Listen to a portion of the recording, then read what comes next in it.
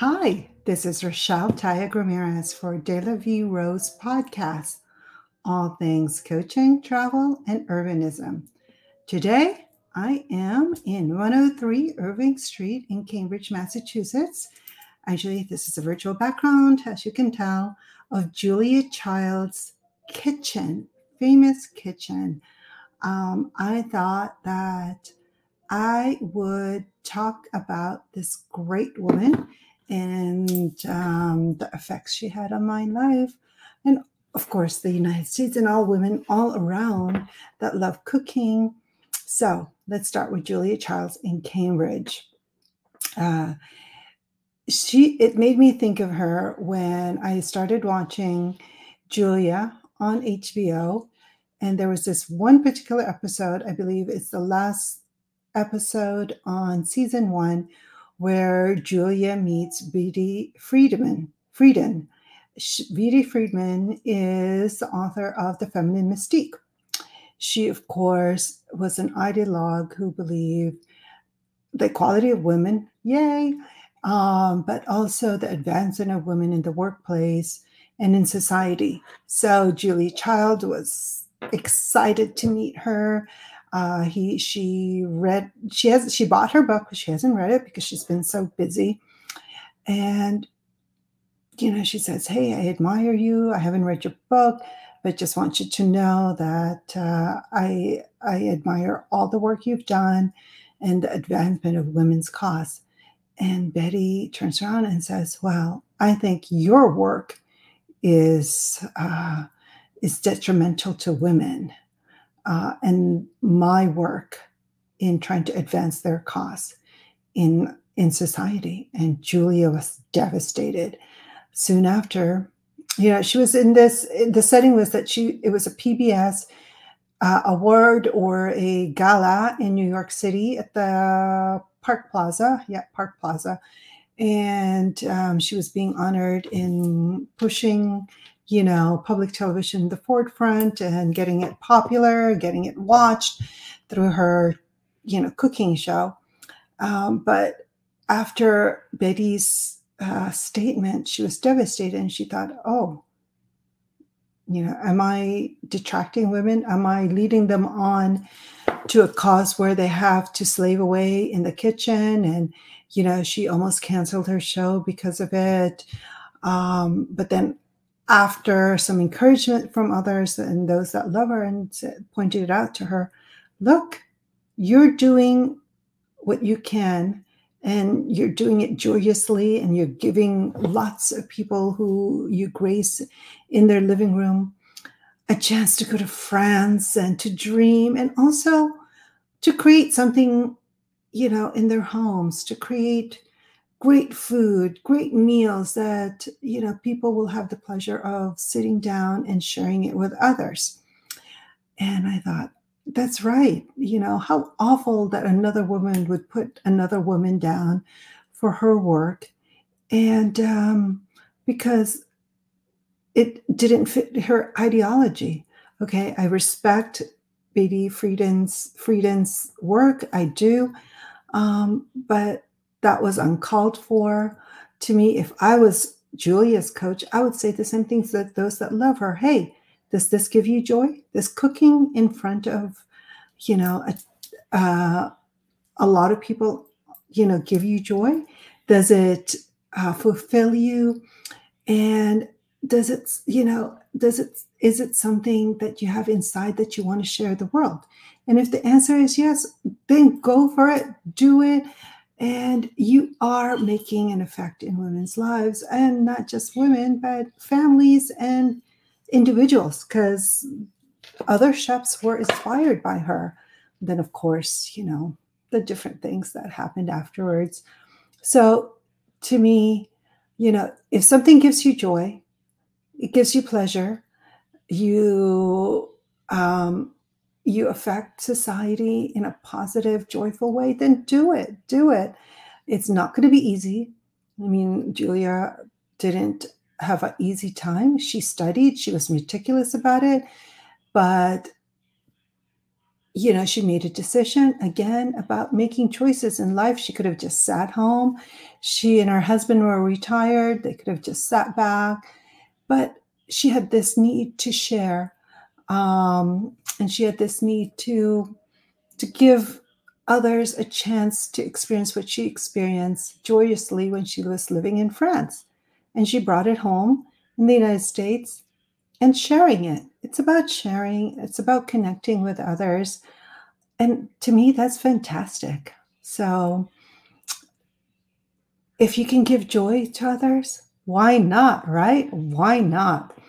And so, in the backdrop of that, you have to remember that being in France, both France, Paris, and Cambridge are both very intellectual city.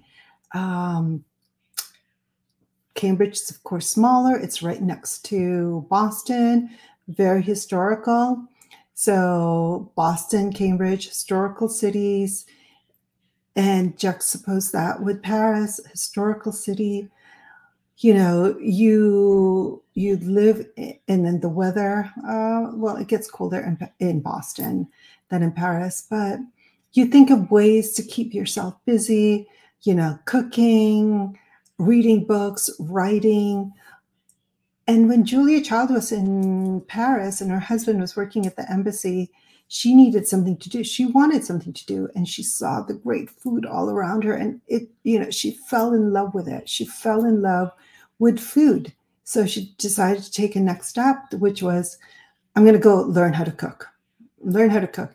And at that time, all the people who went to learn to cook at the Cordon Bleu or any academy, cooking academy, were mostly men, because men were chefs. They're the ones who would command the kitchen in the public sphere, in the restaurants.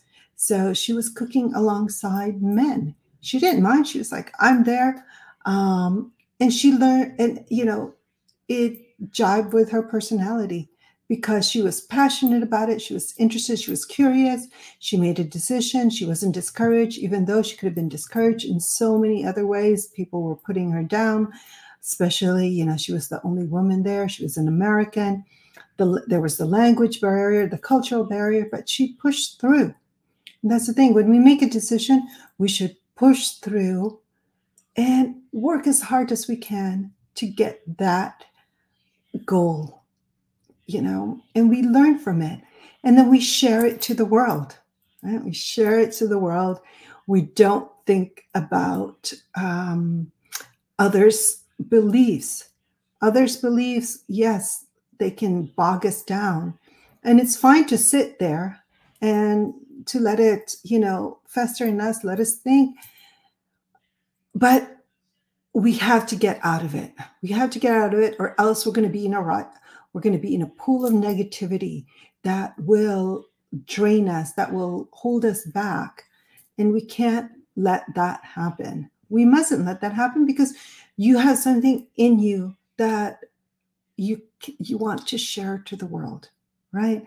You want to share that smile. You want to share that joy.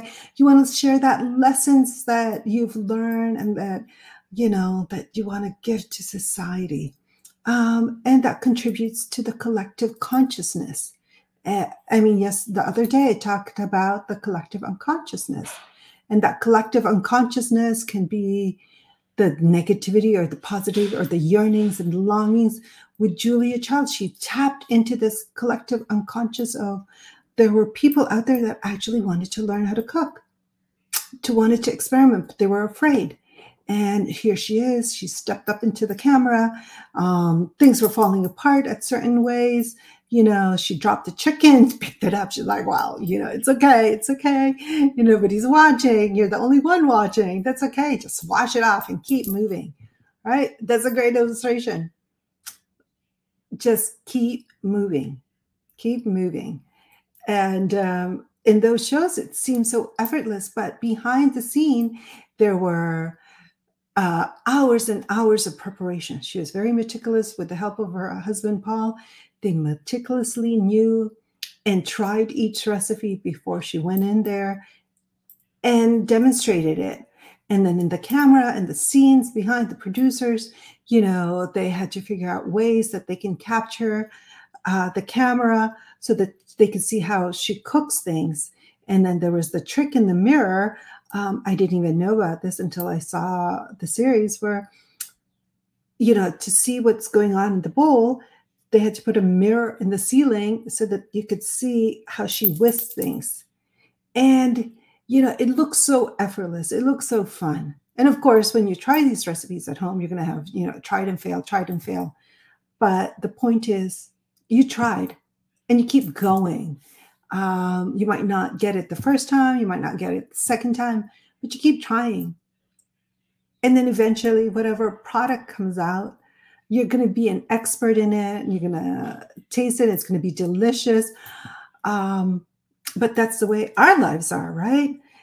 We try and then we fail. We try and fail. We learn from those lessons. We just keep going. So, fortunately for her, she was in an environment. Well, she chose those environments too. She chose to retire in Cambridge. And the post in Paris was that her husband was posted there. And she chose to do something that interested her, that she was curious about. And she kept going at it. And then she was so curious and so in love with cooking that at that time, she said, hey, why don't we bring this back to America? Let's write a cookbook. She wrote a book with Simca, and I forgot the other lady's name, The Joy of Cooking. Oh no, I'm sorry, that's not the title of the book. The Art of French Cooking. The Art of French Cooking. The Joy of Cooking is a different one. And then, the point was that she kept doing it. I mean, it took her years to finish her book, The Art of French Cooking. And then she was promoting it in Cambridge. They came to Cambridge, a very solemn intellectual place. And she plowed through that. But that's the thing, right? You learn the lessons from before to your current situation, and you keep going. You keep going. You don't stew in the negativity. You don't stew in the obstacles. You learn from the obstacles and you move on. So if you have a chance to go, of course, I spoke a little bit about Paris, but if you have a chance to go to Cambridge and to Boston, please do. It's a small, medium-sized city that feels like a town. Feels like everybody knows you, and that song from Cheers, everybody knows your name, and it's just it seems cold, just like Paris seems cold, but once you get to know the people, they will welcome you. I mean, there's the North End. There's just so many different neighborhoods also that you could explore in Boston. It can become overwhelming with its history, its intellectual atmosphere with two of the top schools in the world, Harvard and MIT being there. But you take that energy, you bring it onto yourself, and you get that to be an inspiration for you in moving forward in your goals and saying, if that can be done, I can do it. So I highly recommend it. Going to Boston, you'll have Beacon Hill, and then after Beacon Hill, there's Back Bay, which is a landfill that used to be water. They decided to fill that. Boston really was the North End and Beacon Hill. And then, of course, you had the Boston Common, where if you have a cow, you can bring it, and they are still allowed to eat grass on the Boston Common. They still have that law where they allow cows to eat the grass, and that's the oldest public park in the United States. And then you have the oldest library in the United States, which is the Boston Public Library. Then you have the first public school in the United States. It's in Boston. Then Cambridge has the oldest American university, which is Harvard University. Again, started by, it was an extension of the Cambridge University in England. Then it became its own school with the endowment from John Harvard. And that's how it started. Some of the great thinkers come from there, American thinkers. So There's so much in Boston and in Cambridge. And in Cambridge, you walk around, you could feel it. You could feel it with the students passing by, everybody in the bookstore. We still have lots of bookstores there in Cambridge, the cafes, the parks along there. Very nice. And of course, the water, you have to be on the Charles, the river that separates Boston and Cambridge. Just like the water with the Seine in Paris is very important to the city, Charles River is very important to Boston and in Cambridge. So, in going back, let things flow. Bring your negativity, put it in that river, let it flow. Take it in, take a deep breath. Always remember to take the deep breath in through the nose, out through the mouth.